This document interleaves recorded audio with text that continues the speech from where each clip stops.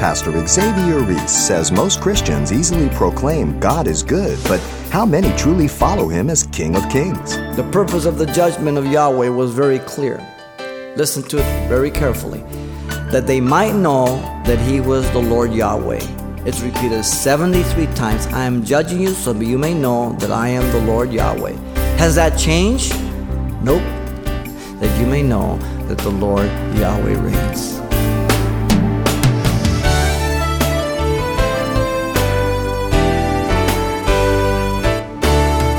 Welcome to Simple Truths, the daily half-hour study of God's Word with Xavier Reese, Senior Pastor of Calvary Chapel of Pasadena, California. It used to be that very few questioned all things were created by God Almighty, but somewhere along the trail of history, God got pushed into the background. Today, Pastor Xavier takes us back to his intense study in the Old Testament book of Ezekiel, as he reminds us God is still God, past, present, and future. Here he is with today's lesson, Judgment Begins in the House of God. Ezekiel chapter 9. The prophet Ezekiel has been revealed the horror of the temple as the people had completely apostatized from Yahweh in chapter 8. Every form of creature was being worshipped and bowed down to, not to mention the image of jealousy along with the devotion to the sun and Tammuz. Now the prophet is allowed to see in a vision the predictive judgment of the temple and city, which is evident by three movements. Let me read here, chapter 9. Then he called out in my hearing one with a loud voice, saying, "Let those who have charge over the city draw near, each with a deadly weapon in his hand." And suddenly 6 men came from the direction of the upper gate, which faces north, each with his battle axe in his hand. One man among those were clothed with linen and had a writer's inkhorn in his side. They went in and stood beside the bronze altar. Now the glory of the Lord of Israel had gone up from the cherub where it had been to the threshold of the temple. And he called to the man clothed with linen, who had the writer's inkhorn on his side. And he said to him, "Go through the midst of the city, through the midst of Jerusalem, and put a mark on the forehead of the men who sigh and cry over the abominations that is done within it." To the other he said in my hearing, "Go after him through the city and kill. Do not let your eyes spare, nor have any pity. Utterly slay old and young men, maidens and little children and women. But do not come near anyone on whom is the mark, and begin at my sanctuary." So they began with the elders who were before the temple. Then he said to me, "Defile the temple and fill the courts with the slain. Go out." And they went out, and they killed in the city. And so it was, while they were killing them, I was left alone. And I fell on my face and cried out and says, "Oh, Lord God, will you destroy all the remnant of Israel and point out your fury on Jerusalem?" Then he said to me, "The iniquity of the house of Israel and Judah is exceedingly great, and the land is full of bloodshed, and the city full of perversities. For they say, the Lord has forsaken the land, and the Lord does not see. And as for me also, my eye will neither spare, nor will I have pity, but I will recompense their deeds on their own head." Just then, the man clothed with linen, who had the inkhorn at his side, reported back and said, "I have done as you have commanded me." The prophet's allowed to see the vision, which is predictive judgment in the temple and the city here. And it's evident by these three movements. First, verse 1 through 3 to the middle of 3, the executioners were petitioned. Secondly, from the middle of 3 down to 6, the executioners were commissioned. And then 7 to 11, the executioners were true to their mission. You might just put this side by side with the book of Revelation, as we'll see this. It's apocalyptic. He has seen what is going to happen in the short future. Remember, this is the reign of Zedekiah. It's already 606 has taken place, the first siege, 597. It's only about 5 years till this takes place. The executioners were petitioned. Look at verse 1 through 3. In verse 1, the prophet heard the charge of Yahweh for judgment. Notice the prophet Ezekiel is still seeing a vision of God. The vision began with the elders of Judah coming to his house, as you know, sitting before him. And the hand of Yahweh fell upon him, chapter 8, verse 1 told us. He was carried away by the form of a hand and took him by the lock of his hair. And the Spirit lifted him up between heaven and earth, bringing him in visions of God to Jerusalem, to the inner door of the temple. Chapter 8, verse 3 told us. This is still part of that vision. Look at the verse then, or the word then in verse 1. The word then is a time word, pointing back to what God had stated in the last verse of the previous chapter. He would act in fury, having no pity in his judgment, in view of all the abominations of idolatry in chapter 8. Verse 18, that's what it's referring to. Then, when he said he would have no pity. Now, 3 times the phrase loud voice is recorded in these 4 chapters. They are a unit. 8, 9, 10, 11. Study them as a unit. The word loud voice describes the intensity of the voice in view of the coming judgment. Though they would cry out to God, God's ears with a loud voice, he would not hear them, the end of chapter 8 says. Though they would cry out in intensity, I will not hear them. Now in sharp contrast, verse 1, God cries out with a loud voice for the executioners of judgment, and they would hear him. You see the contrast?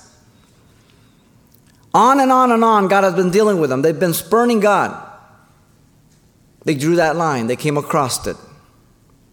He would not hear any longer. Now he calls for judgment. The executioners would hear. The last time it's found is in chapter 11, verse 13, where Ezekiel cries out with a loud voice in intercession for the remnant as Pelatiah dies in the temple as Ezekiel was prophesying. Pretty heavy. He's prophesying, boom, he drops dead right there. Notice the prophet heard Yahweh call the ones who had charge over the city to come forth, each one with their deadly weapon in their hands. These angels who were responsible for the oversight of the city of Jerusalem were the ones being petitioned. The word charge means to have custody, oversight. Ezekiel had been given the charge of being the watchman of the city already in chapter 3. He was responsible to cry out and warn that people turn from their sin. Each one presented themselves with a literal destroying implement, is what it says. Angels are ministering spirits to the heirs of salvation, as you know, Hebrews 1:14. But angels play also a big role carrying out the will of God both in the Old and the New Testament, both for blessing and for judgment. They are his servants. Notice the prophet perceives 6 angels stepping forth in verse 2. They suddenly appear, and the prophet perceives these 6 men, which are angels. It's very evident as we move through the text. The term men is used when 3 men approached Abraham in Genesis 18:2. 2 were angels, and the third one was Jesus Christ, God. The context will always dictate to you whether they are mere angels or they are mere men. Here the context is they're angels, and they're presented like that throughout the entire chapter and the next one. They came from the direction of the upper gate, mark that well, which faced the north. The upper gate is the same as the inner court's north gate that we've mentioned before. The direction of Babylon is north. God's dwelling is north. We point that out in chapter 1, verse 4. God's judgment was coming directly from the north of heaven, God's hand, through the instrument of the north, Babylon. He's in Jerusalem in a vision. The direction of the image of jealousy, which provokes to jealousy, was in the door of the north gate of the inner court, as we saw in chapter 8, verse 3 and 5. Notice they each came with a battle axe in his hand. The word is translated like that in Jeremiah 51:20, but literally it's slaughtering weapon. This is not for discipline. This is not for correction. This is for judgment. There is no mercy, no pity. He's going to say it many, many times. The prophet, notice, distinguishes one man among the 6 angels. He is the 7th, separate from the 6 angels. Don't miss that. Interesting, there are 7 angels in the book of Revelation also. So you want to put the book of Revelation side by side, and I'm going to give you some of those parallels. It's interesting because the book of Revelation is for judgment. And so is this book. Notice he was clothed with linen, the dress of the priests, marking the purity and holiness of God. Exodus 28:42, Leviticus 6:10, and other portions. The priests were to wear linen, not wool, because wool causes you to perspire. God wants his work to be inspired, not full of perspiration. Inspiration, not perspiration. So many people are working for the Lord and the burden of the Lord. If God's strengthening you, leading you, then he does the work. He doesn't want you to sweat him. He doesn't want you to glory. Marking the messengers of God, white linen, Daniel 10:5, 12:6-7, Revelation 15:6. Notice he had a writer's inkhorn at his side. The phrase is borrowed from the Egyptians, appearing only this time in this chapter, but it appears 4 times, verse 2, 3, 5, and 11. The description is one of a scribe with his implements, having a board, a case for quill pens, and a slot for the inkwell. Some of you may be old enough to remember those. I remember going to school in Mexico City. You would have your desk, little holder, and you have your ink thing, and you dip it in to write. And that's what it's talking about. But it is an Egyptian term that is borrowed. Now notice the 7 angels stood by the bronze altar. Don't miss this. They were waiting for their orders from Yahweh in view of judgment. The altar of bronze was the place of judgment regarding the sacrifices. That's where the people laid their hands on the head of the animal, killed them, and they laid them before their judgment. Bronze or brass is always symbolic of judgment in the scriptures, unless the context dictates otherwise. Gold is deity, silver is redemption, brass is judgment. The altar is the altar of judgment. The position was before the Holy of Holies, where the glory of Yahweh would appear. This was the basis for the judgment to come. They had violated the holiness of God. They had done despite to the Spirit of grace and his glory, even as the book of Hebrews warns those who know God not to do that. Notice the prophet interrupts the narrative as his eye captures the glory of God. This is the focus. This is the real focus of life.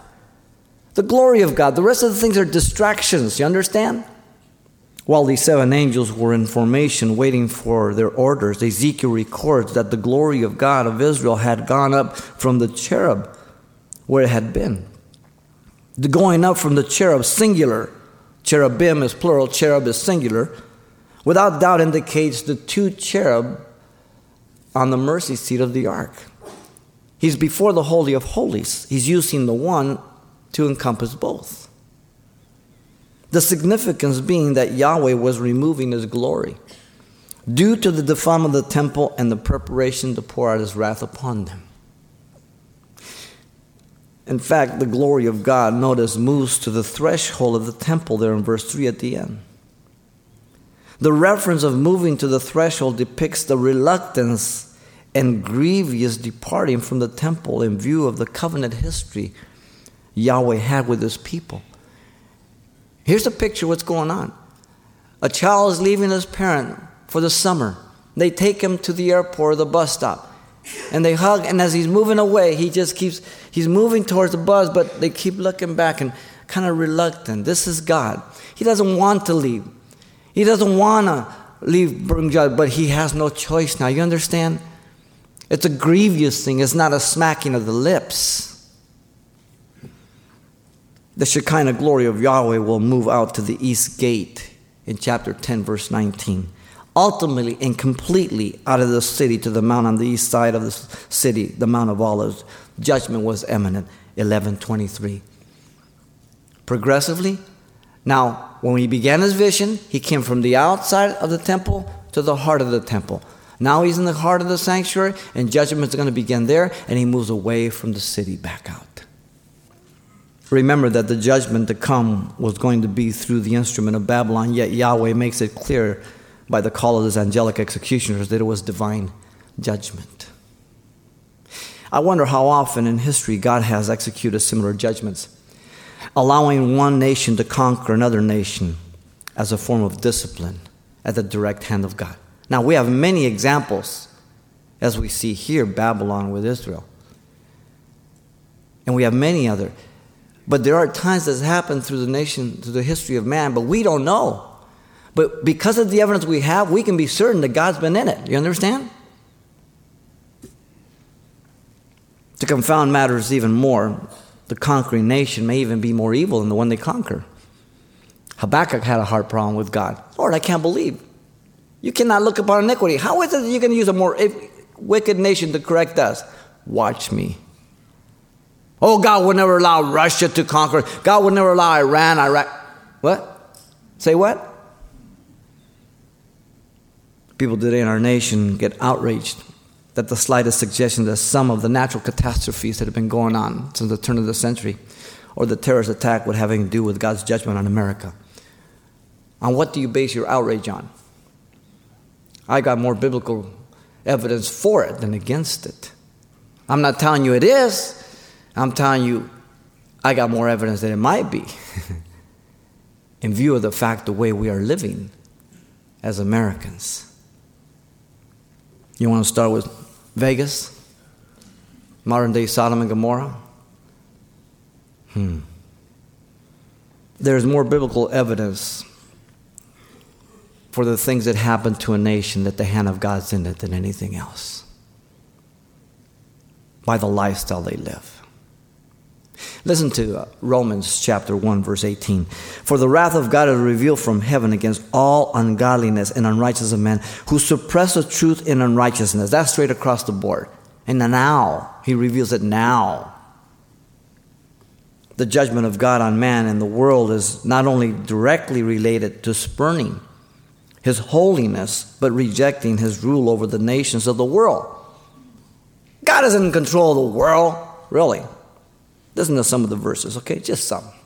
Psalm 9:17. The wicked shall be turned into hell, and all the nations that forget God.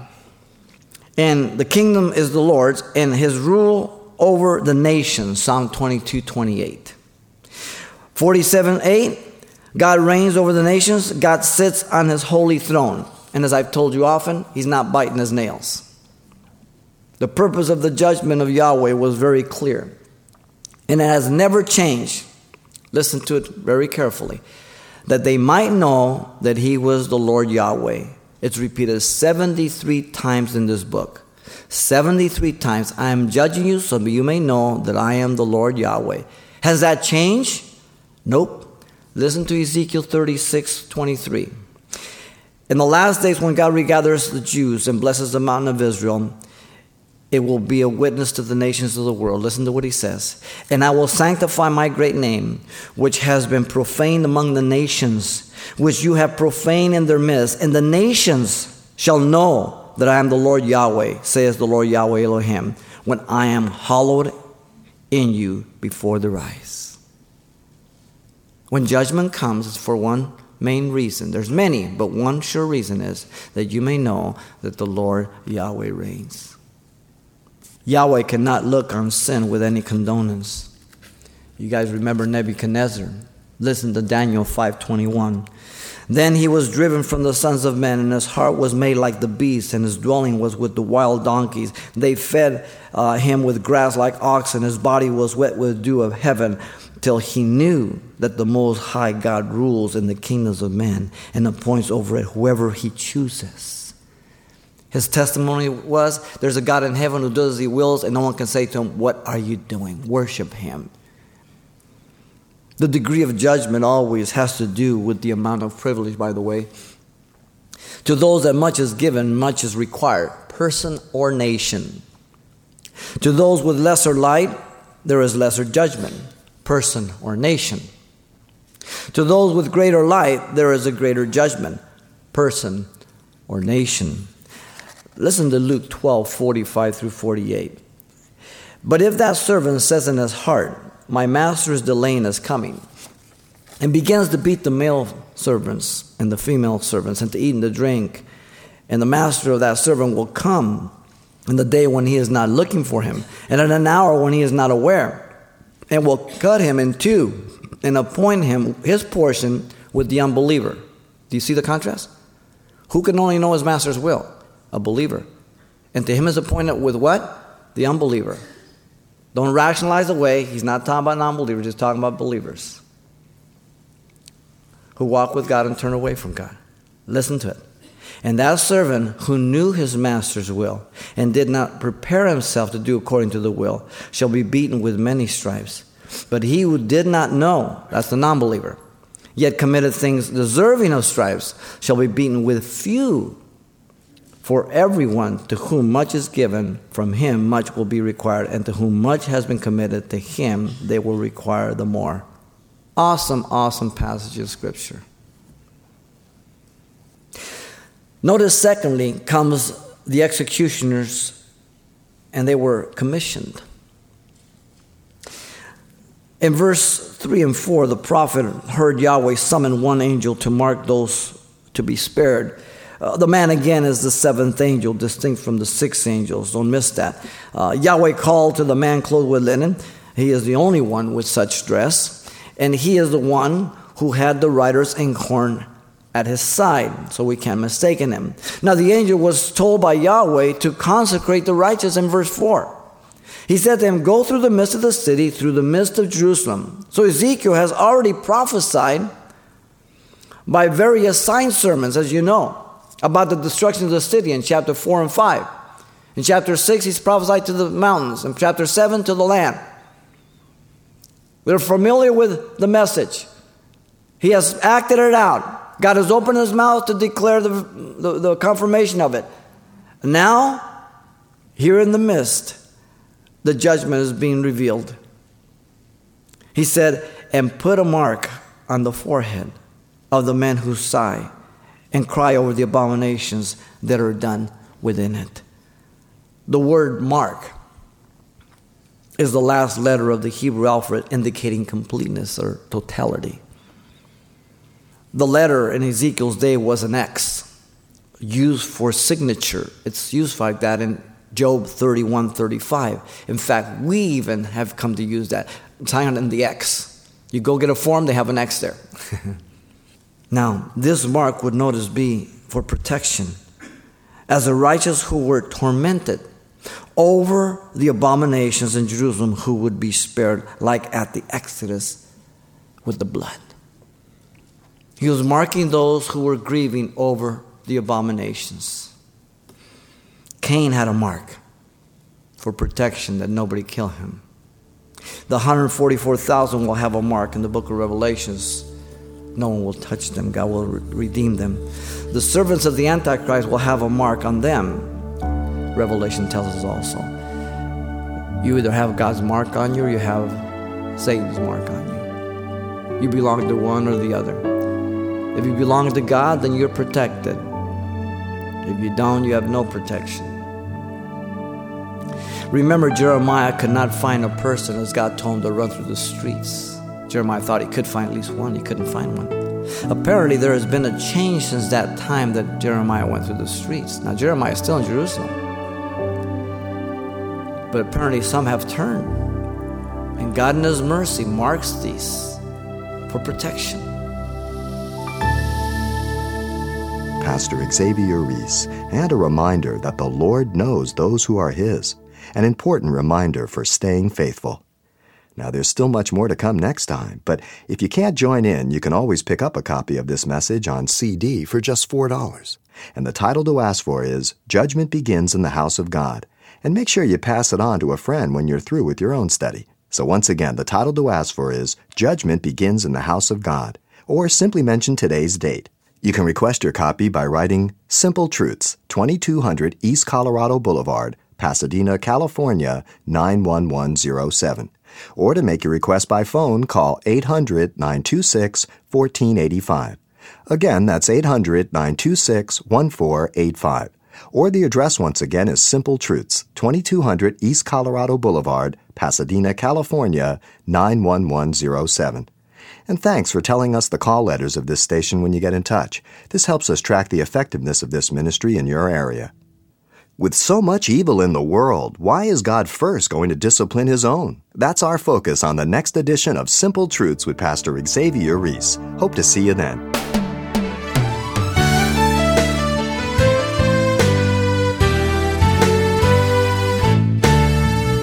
Simple Truths with Pastor Xavier Reese, a daily half-hour broadcast, is a radio ministry of Calvary Chapel of Pasadena, California.